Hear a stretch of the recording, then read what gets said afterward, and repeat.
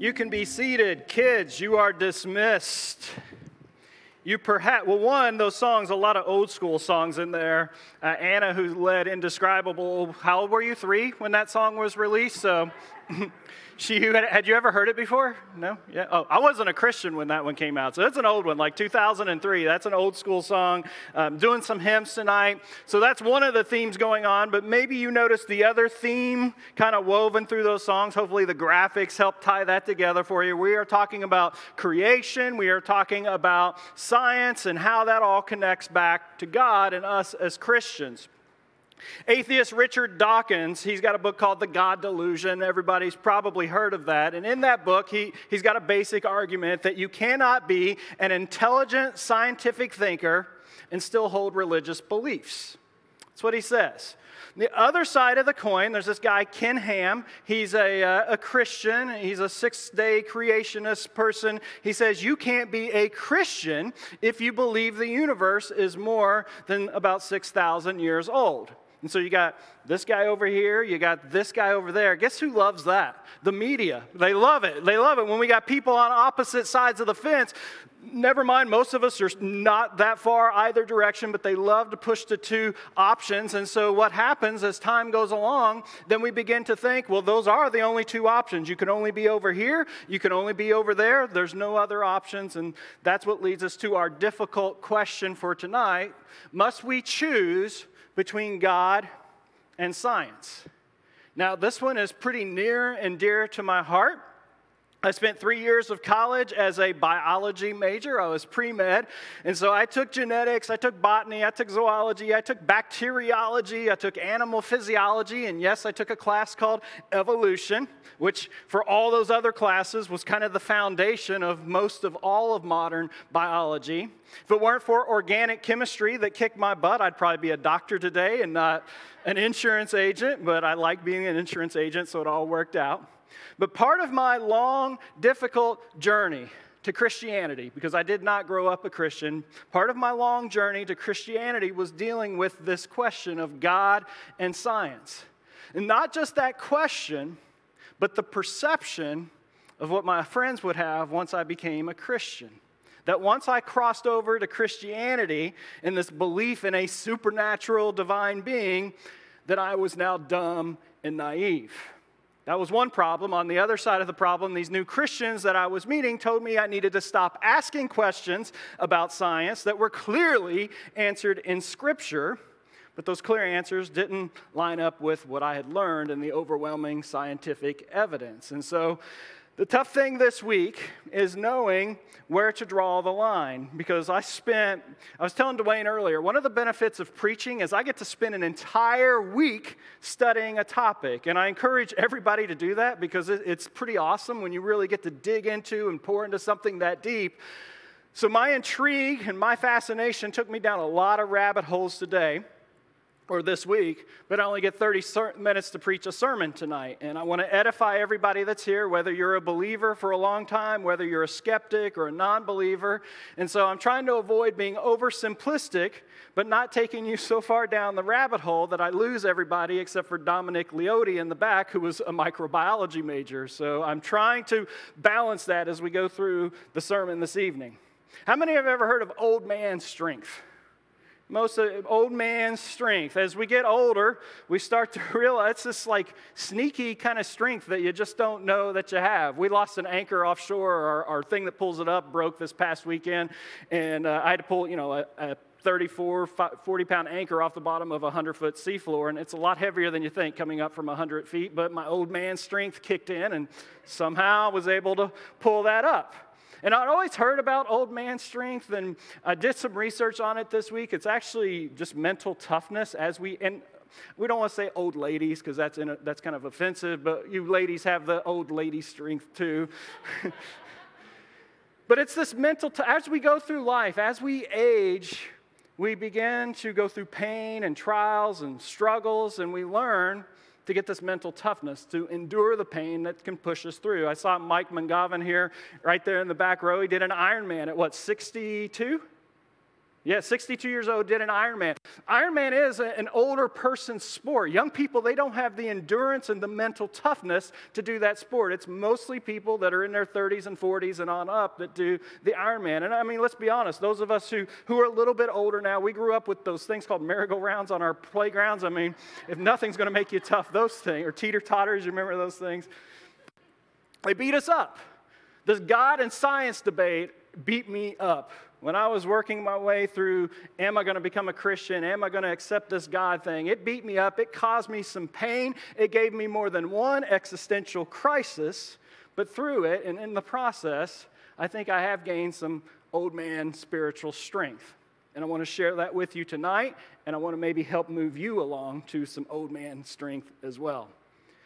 Often in the church, when we explore these difficult questions that we're going through this summer as a church, kind of the church's response can feel like this. So first you'll get, of course you're allowed to ask questions. Here's the list of the approved questions that you can ask. And then you'll get, you're absolutely free to study and investigate yourself. Here's the list of approved sources to study. Or they'll say, well, we're not going to stifle your thought. We want you to learn everything you can so long as you reach the approved conclusions. I was talking to a new friend yesterday, and in part, why we started Refuge, so that it could be a safe place to wrestle with the difficult questions openly around God. And so if you came here tonight and you're looking for light and fluffy, man, you showed up at the wrong place. This is even a different sermon for me. I said maybe it probably leans less towards preaching and a little bit more towards a college lecture. But if you want to build some of that old man strength, well, let's let that pain begin. So science, let's start with that. Let's define it. It's the systematic study of the known world through observation and experimentation. That's what science is. We get it mixed up with all these other things, but that is the science that I'm talking about tonight. Don't mix it up with anything else. That's when I say science, that's what I mean. Or the collection of those observations and generally accepted proof from the experimentation and the observations. That's what I'm referring to tonight as science.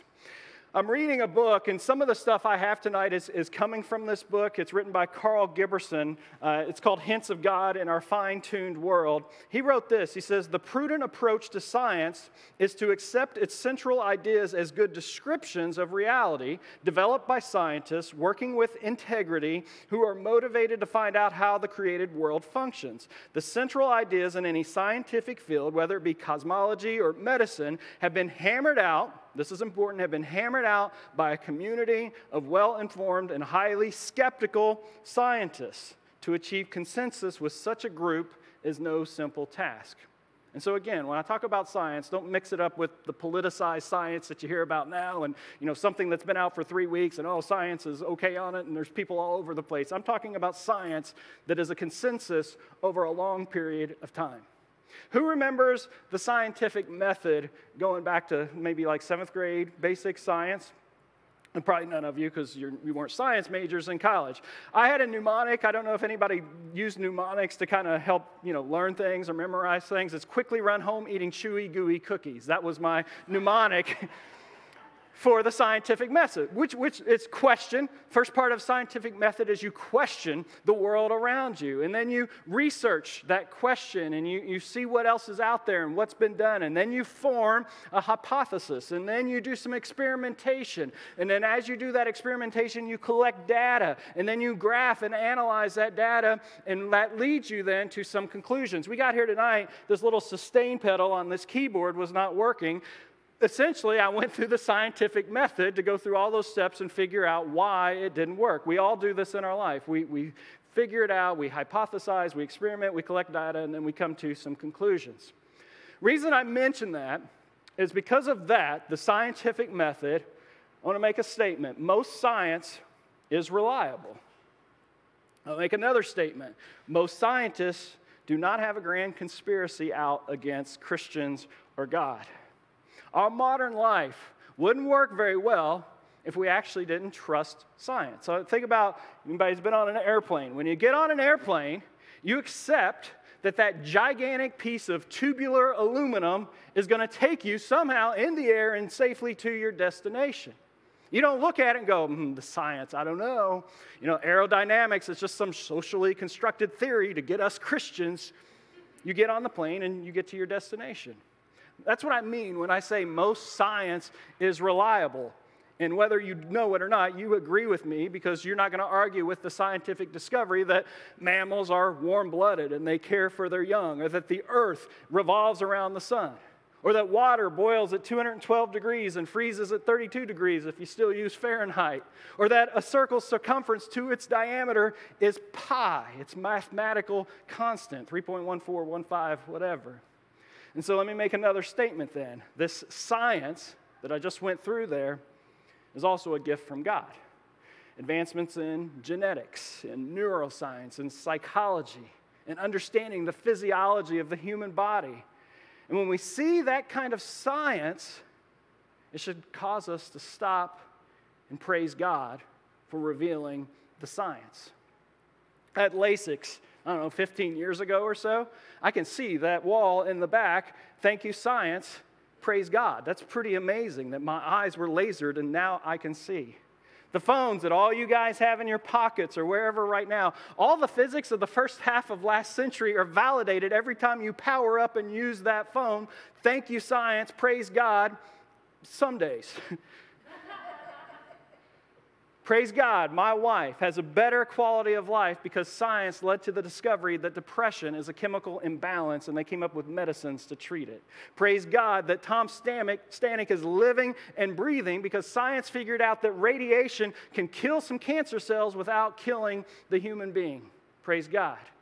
We don't have to choose, so I want to answer this question real easily. We don't have to choose between God and science because God created nature that the science reveals. It's been a long ways into the sermon. I haven't even given you any Bible, so let's go to the Bible. Psalm 19:1 says this, "The heavens proclaim the glory of God.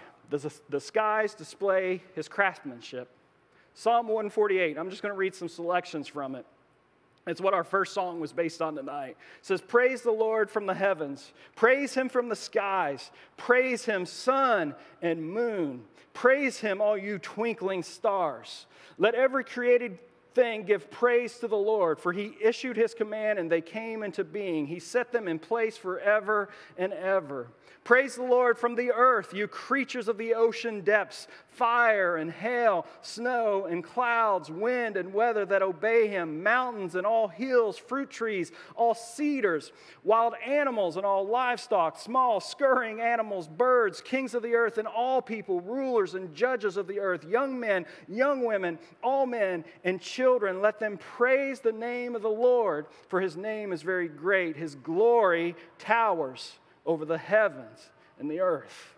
Romans chapter 1, verse 20, Paul says, "For ever since the world was created, people have seen the earth and sky. Through everything God made, they can clearly see his invisible qualities, his eternal power and divine nature." We get hints of creation, or get hints of God in creation. The creatures, that beautiful sea turtle, that was a video we took in Hawaii. That creature, see that, I get a hint of the beauty of God. When we see a sunset, we get a hint of the beauty of God. We see a baby and they laugh, we get a hint of the beauty of God. But we get those same hints in science. You look at math and you look at physics and there's all this order and there's perfection. Math doesn't change a lot. It's perfect, it's orderly. We get hints of God. When we look at astronomy and just the complexity and the vastness and the awesomeness of the universe, we get more than a hint, I think, of God. Even as science learns more about our natural disasters and our human frailty, we get hints of God because we know in our soul when we see that stuff, that's not how it's supposed to be. That's why we want to fix it. And so the church and the science, I don't think, are at odds, and really have never been. In 1721, a virus struck Boston. Not the coronavirus, it was the smallpox virus. It was a beast of a virus, 30% fatality rate. That's 10, 20, depending on what quote-unquote science you believe on that. That's a lot worse than the COVID virus. But there was a couple of Puritans. If you know anything about Puritans, they are as fundamentalist as they come. There was a couple of Puritans who wondered if maybe somewhere in nature God had provided a cure. And so they began experimenting with inoculations, taking somebody's blood from over here that had the virus and putting it into somebody else. That's where we get that from. These were fundamentalist Puritans. And when they did that, man, they got fierce opposition, not just from the church, but also from the science community. Some people said inoculation is doing violence unto the law of nature and the pattern which God has set. Some people said God has predetermined how long we are to live, and inoculation attempts to alter God's decree. But the Puritans, these ultra-conservative Christians, were open to science because of their core theological convictions.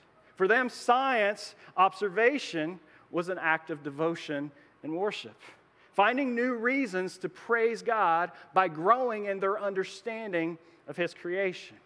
Isaac Newton, you've heard of him. He was a mathematician, he was a physicist, he was an astronomer. He's a brilliant man, one of the most influential scientists of all time. He also was a theologian, if you didn't know that. Robert Boyle, the founder of modern chemistry. His deep love of Scripture is what drove him to study and have interest in science. Galileo, we talked about a few weeks ago in a sermon. He's the father of really modern science. He was also a Catholic, which, by the way, is a Christian. He believed in God. But he discovered that the earth orbits around the sun, and when he discovered that, there was a big brouhaha, and he was arrested for hypocrisy. Here's why. Psalm 93:1. This is the verse they used. It said, "The world is established, it shall never be moved." That's the verse they used to call him a hypocrite. Now, they forgot the next verse, which adds context to that verse, and it's really just a song about God's faithfulness, number one. Number two, that verse is not meant to be science. And number three, an ancient Bible is going to give you ancient science whenever it does talk about anything with nature and science. The Bible is not some abstract, ethereal book that dropped out of the heavens and showed up with all this information. It was written, and it connected and spoke to people in ancient cultures. And so if we went to the Old Testament and we read about molecular biology, that would have made no sense to a nomadic tribal audience that original book was written to. They didn't have microscopes. They didn't know what a mitochondrion was. The science for that had not yet been revealed by God. And so we need to understand that God's word can still be true even when, and I'm going to use quotation, even when the science doesn't hold up today, because the science was never the purpose of the message. Hope you got that, because that's a huge statement, and it gives some freedom and relief for Christians. Number one, we can let go of that unwillingness to accept modern science that may not always line up with some of the stuff we see in the Bible. Number two, though, and more importantly, atheists can't use the Bible as a weapon, or can't use science as a weapon against God's word, because science was never the intention or the purpose of God's word. And so this week, not knowing kind of how or where to go with the sermon and how deep to go, I just posted on Facebook, because this was a big question that several people brought up, said you'd like to have me preach on it as a difficult question this summer. I just posted on Facebook, well, within this God-science debate, what are the most popular things that you want to learn about, you want to hear about? And the two that rised up to the top, and not a ton of people did it, so shame on you if you didn't go on Facebook and vote. Do that next time. You can help pick the sermon, but those who did vote, pick these next two topics. I just took the top two, and I think they're probably everybody's top two. In the time remaining, we're going to talk about science as it relates to creation of the world and humanity. We're going to talk about science as it relates to miracles. And so the question with miracles is, aren't miracles scientifically impossible? It's a problem, right? Because miracles are central to our faith. Old Testament miracles, the incarnation, the virgin birth, miracles during Jesus' ministry, and most importantly, the resurrection. And so some will say that the Bible isn't reliable because science has proven there's no such thing as a miracle. That is a categorically false statement, because science has never proven any such thing. Science is only equipped to test the natural world, not a divine being outside of our visible world who is now acting upon that world. God acts in more than one way in the natural world. The Bible says God sustains the pattern of the physical world. Its natural laws are processes, so gravity and photosynthesis, God sustains that. those natural processes, but sometimes God chooses to operate outside of those laws. And so it should be noted that biblical miracles are never purely for amazement. They're always within a theological context. Here's what I mean by that statement. Jesus' miracles were not magic tricks. They never were. He never says, hey, Peter, watch me pull a rabbit out of my hat. It's not the Rocky Bullwinkle thing. He never says that. Hey, Peter, watch me turn this tree and it'll burst into flames. It's never how Jesus does his miracles. He uses his miraculous power to heal the sick. He uses his power to feed the hungry or even to raise the dead. And so with his miracles, what we see is he's actually beginning the redemption process. The world was never meant to have hunger. The world was never meant to have disease or death. And so it's proper for us to look at the miracles of Scripture, not as God suspending the laws of the world, but returning the laws of the world to the natural order and how they were supposed to be. I don't know if you got that or not, but hang with me here. We're going somewhere with this. This next one's going to be even more challenging. Psalm 104:10. That's what that verse says. It says, He, talking about God, makes springs pour water into the ravines. He, God, makes springs pour water into the ravines. It flows between the mountains. First part of that sentence refers to God's direct action. He makes the springs pour. Second part of the sentence speaks to water flowing through the natural law. Reason I picked that sentence because in one sentence we've got God acting and the natural law at work within the same sentence. If we go to Hebrews 1:3, it says the Son, speaking of Jesus, is the radiance of God's glory and the exact representation of his being, sustaining all things by his powerful word. Colossians 1:17 says, He is before all things, and in him all things hold together. It's what we sang tonight. That last song we sang, you were the Word in the beginning, the Lord God, the Most High, your hidden glory in creation, now revealed in Jesus Christ. If God were to stop sustaining all the things in our natural world, the world would stop existing. And so our existence, everything we see in nature, is a miracle of God.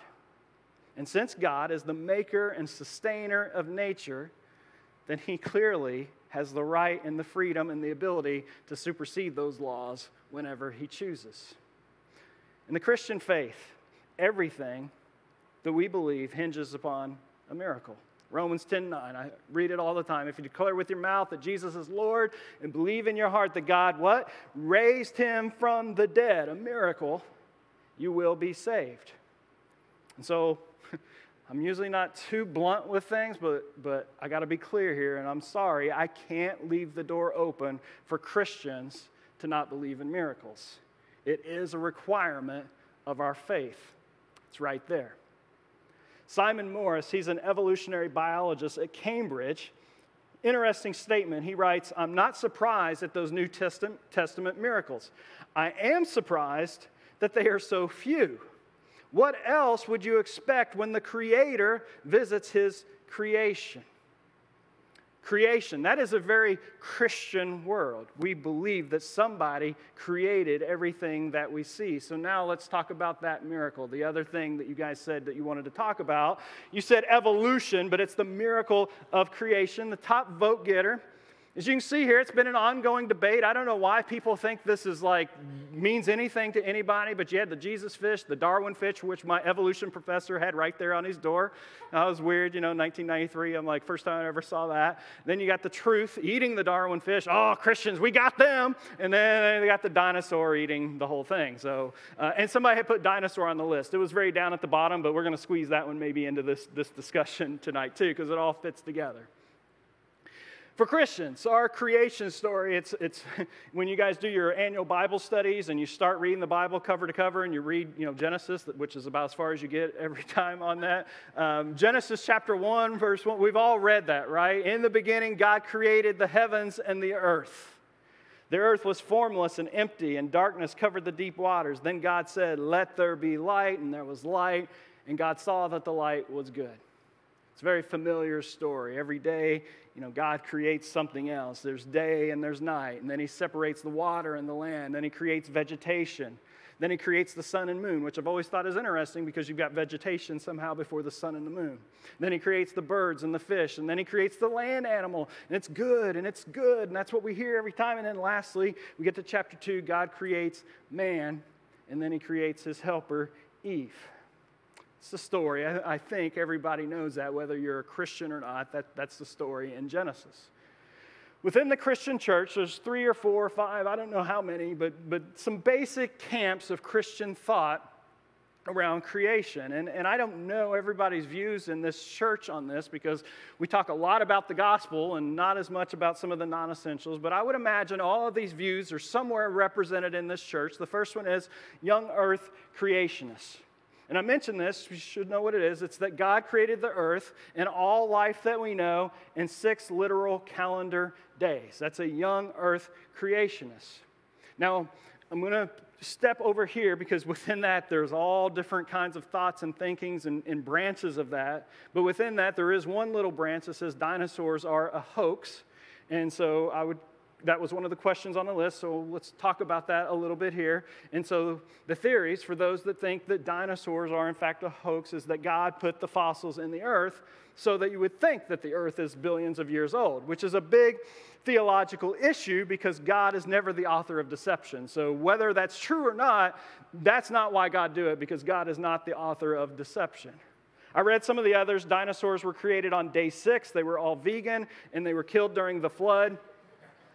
And another one was, others say that they were brought onto the ark, but went extinct shortly thereafter due to climate change or human hunting. So just mention that because we need to address that. So that's the first, young earth creationists. The next camp of Christians is the old earth creationists. They accept the much longer time scale that mainstream science professes, the billions of years for the creation of the earth. But they say that God intervened miraculously at certain points along that long history. That's what they believe. But they still hold to humanity, Adam being created directly by God. No evolution in the old earth creationists. That's number 2. Number 3, this is a really kind of a generic term, but it's the intelligent design community. And within the intelligent design people, they accept most of science's understanding on creation and evolution, but believe that natural laws are not enough to explain the development of life and point to miraculous interventions by an intelligent designer. And then the 4th one is evolutionary creationists. There's other words for it, I think deist creationists or deist evolutionists. They believe that God has created throughout natural history using regular patterns that can be described scientifically. That God caused a chain of events, a chain of cause and effects that bring about the world we see today. Essentially, God wrote a master computer program that set everything into motion, these laws and rules, and that's how we get the world and people and everything that we see today. And within that, that's the major 4, but you've got day-age creationists. They go to the Bible and they say, well, a day is like 1,000 years, and so it's not, 6 days, it's 6 million years or whatever. You've got gap creationists that fill in some of the gaps. Progressive creationists, and I'm guessing in this room, like I said, I bet all of those things are accounted for. Each of those people, though, will argue that their approach to the miracle of creation is the one true belief. I know because each of them have their websites, and I spent lots of time on all of them this week, and you should too. It's good to read everyone's thoughts and opinions in science. It's a popular phrase among preachers. It's if you believe it to be 51% true, preach it like you believe it 100%. I can't do that.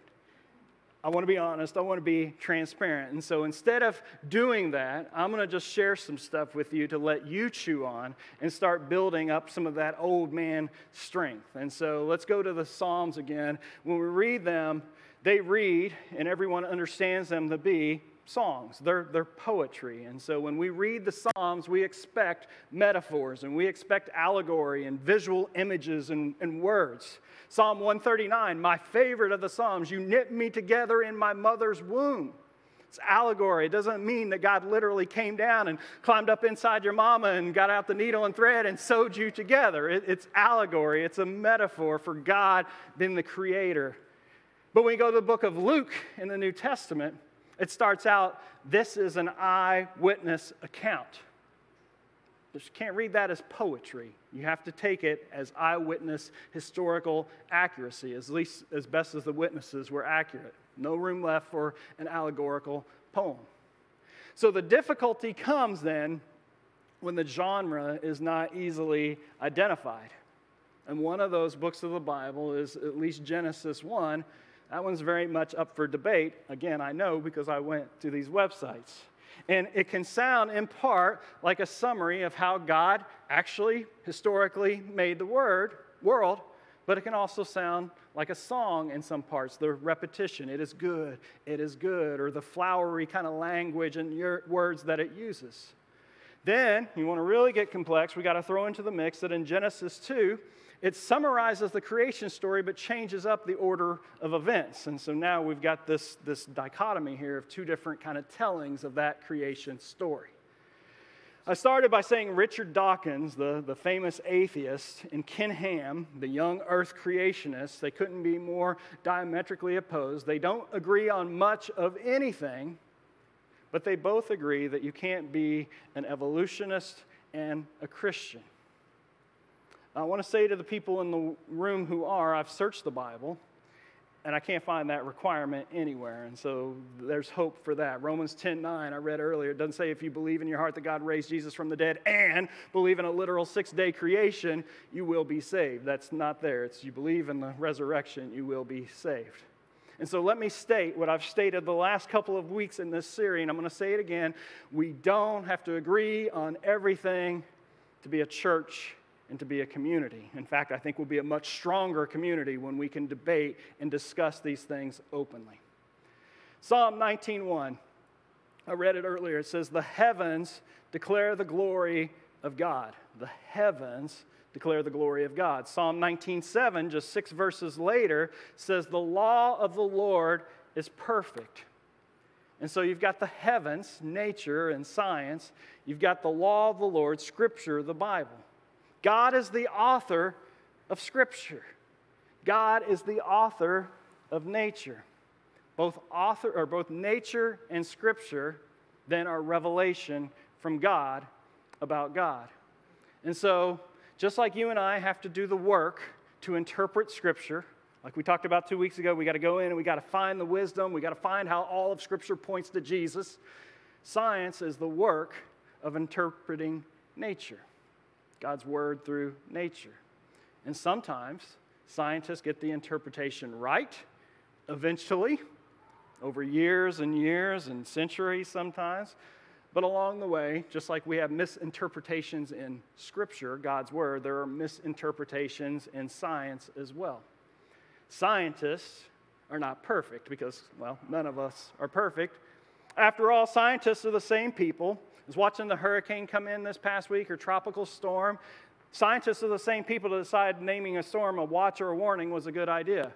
I'm 45 years old. I still don't know the difference between a watch and a warning. I mean, if I was a scientist, I would name it dangerous and not all that bad. But the scientists gave us a watch and a warning.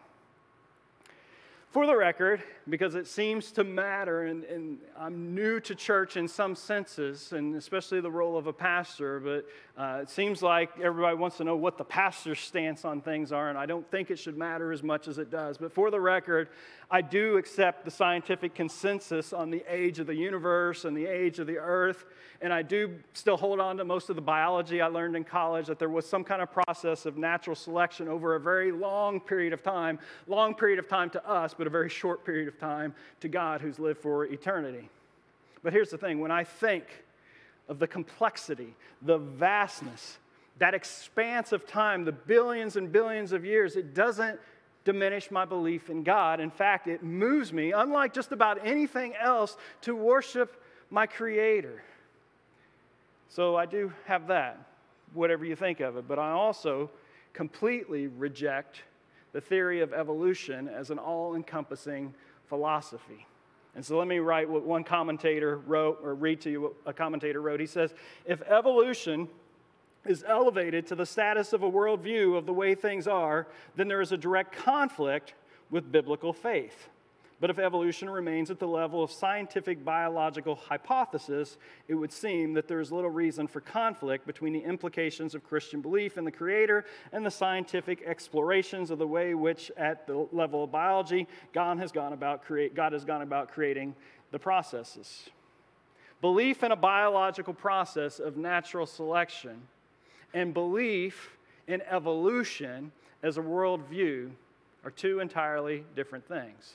There's a lot of issues with the theory of evolution, and I acknowledge those clearly. How did something come from nothing? There are no answers for that in evolution. Where does the first living cell come from? There are no answers of that. Why aren't there certain fossil records in the transitional states? There's really no answers that are good for that. So there's some problems with evolution and the theory, but that's not the problem that I'm talking about with you tonight. I'm talking about not the biological process, but the evolutionary worldview.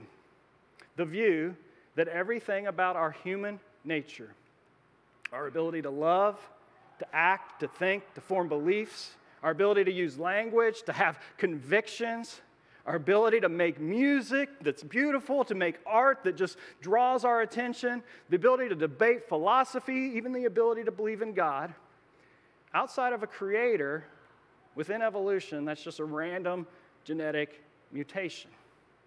Outside of a biblical creator, the universe is devoid of a purpose. And I just can't accept a world without a purpose. When I think about moral consciousness, we were talking as a family about that today or yesterday, or when I think about abstract thinking or altruistic actions, how can we not see purpose? And so tonight, let me tell you, we should be skeptical. Not of science, not of quantifiable, data-driven results, but we should be skeptical of the misuse of the science. Science has no answers to our purpose. Science will never find answers to our purpose. Science can tell us a lot about the way the world is, but it cannot tell us why it's like that. Furthermore, no one should want an evolutionary worldview to be the standard. I was watching a documentary last week on PBS. I don't know if you've ever heard of the eugenics movement in the United States. This movement that was in the early 1900s is not a lot different than Nazi Germany that was happening at the same time. We began breeding for positive traits within our own country within this movement. They began to push for legislation for forced sterilization for those who held undesirable traits. And guess who those people were? It was the poor, it was the impoverished, it was the handicapped. They had the undesirable. Let's get them out of society. That is an evolutionary worldview. Last time we gathered, I beat up the church a little bit about picking and choosing the laws of Scripture, how we follow some rules but not others, yet we say we follow them all. The secular world does the same thing with their interpretations of the laws of nature. We all know how politicized science has become in the last couple of years, global warming, pandemic, all of that stuff. But since I'm already digging a hole tonight, let's go into abortion a little bit. There is science that suggests strongly that a child in the womb can feel pain. That's the science. Yet pro-choice advocates selectively dismiss that scientific data. They're interpreting God's law of nature one way, or scientific law of nature one way.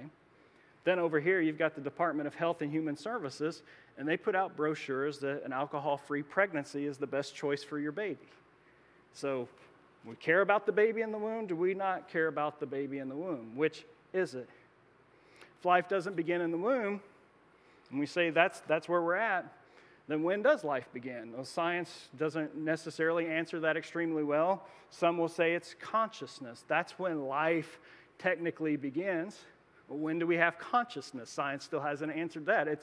Consciousness is that when we first start forming those core memories that we can think of at 45 years old and think back to, oh yeah, I remember being 3.5 and the dog biting me or whatever. And so if that's consciousness, then why isn't the mother's choice to end life of a 6-month-old who won't sleep through the night and just getting on her nerves? Or why the 3-year-old who's been diagnosed with autism, let's end that. That's just going to be too much work, and they won't remember it anyway because they don't yet have core memories and consciousness. So we all kind of pick and choose, whether it's the laws of the Bible or whether it's the secular world and it's the laws of nature. And so I will say to my evolutionary worldview friends who are out there that may be listening tonight or even here, I think deep down you don't believe in that as a worldview philosophy either. That's why you have sympathy for the poor and the weak.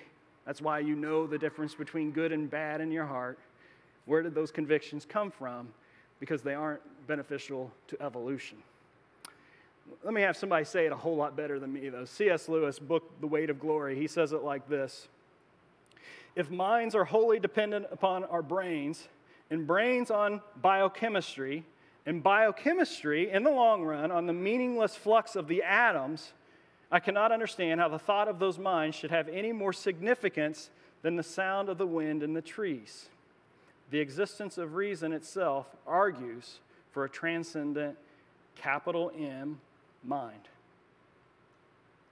So our difficult question tonight, must we choose between God and science? I hope I've answered that as a resounding no. We can choose both science and the creator of science. As I mentioned, I've earned some old man strength in this area. And so as I had this week to kind of process and think about evolution and all the stuff around it, it doesn't really exhaust me. Actually, it excites me a little bit. When I think about the Big Bang, which is, supposedly the God killer, doesn't scare me to think about that. I've tried to have understanding of the God particle. It's way beyond my understanding, but it is pretty cool to think about, but it doesn't upset me when I think about this supposed God particle. And maybe there'll be future discoveries that, that's going to crush religion. The faith will be done because we've discovered aliens, and if Jesus saved the people here, what do we do about these aliens? Did he save them? I'll be okay. I'm getting that old man strength when it comes to science and God, because in fact, science is one of the things for me, one of the greatest things for me, that instead of pushing me away from the divine creator, just drives me deeper and deeper into worship. I'm going to ask the band to come up so we can do that tonight. But I want to go back to God's written law, the Bible, Genesis chapter 3, God's written law. We get to chapter 3, you know the story, human beings screw up, we fall. You can think it's literal or allegorical. It doesn't matter so much for the discussion tonight. You got to work through that on your own. You're welcome here at Refuge, but there's a fall in Genesis chapter 3 in God's written law. If we go to God's natural law, his other revelation, well, we know there's a fall too. It doesn't take much to look around and you see that the world is fallen. There's wars, there's natural disasters, there's viruses, there's human selfishness. There's frivolous indulgences while other people suffer, and most of all, there's death. And so God's written word, God's natural law, we see the fall. Karen and I both were attracted to a quote in a TV show we were watching on Apple TV called The Morning Show. It's pretty good, one season if you want to watch it. In the last episode, one of the guys makes the quote, "You think people in one town over are going to be any better?" She's wanting to leave and get the heck out of New York City. He says, "You think people one town over are going to be any better?" And he says, "No. Human nature, it's surprisingly universal, and it's universally disappointing. It's the result of the fall." I love science, if you can't tell. I love thinking about the universe. 13 billion light years away is the furthest known star. 13 billion, not miles, light years, light traveling. That's a long but way away, 13 billion light years. Sometimes I'll just lay in bed. I literally will just lay there and try to process there being nothing, which you can't even logically process that there was once nothing, because if there's nothing, there's nothing, but yet somehow something came from nothing. It just blows my mind. Or I love thinking about the human brain and what it causes us to do and the cool things and the weird things. And as I think through all of that stuff, I start to think about the finiteness of my own mind, how limited my understanding and my thinking is. And then I think about how little science has figured out about this universe that we live in. We don't know a fraction of a fraction of a fraction of understanding about this world and thus the power and majesty of God, of all the natural processes that he created, of time he created, the space, matter that he created, the biology, energy. As we sang earlier, when I think about that stuff, it's awestruck, I fall to my knees and humbly proclaim, you are amazing, God. And so I think about that God and I worship. And then I think about that God who is so big, I can't even fathom it. So powerful, so beyond my comprehension. And that God came to this little pale blue dot to hang on a cross. And as he hung on the cross, that God that is indescribable was thinking about Brian by name as he paid for my sins. The Bible says, as high as the heavens are above the earth, and science still doesn't know how high the heavens are above the earth.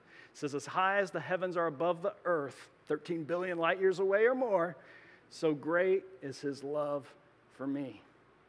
The Bible says, as far as the east is from the west, infinite. That's how far he's removed my sin. It's astronomical grace. And when I think God's majesty and I think of that God saving me, well, I scarce can take it in, but it moves me to worship. And that's my hope for you tonight, that it moves you to worship our God. So let's stand as we end tonight and do that together.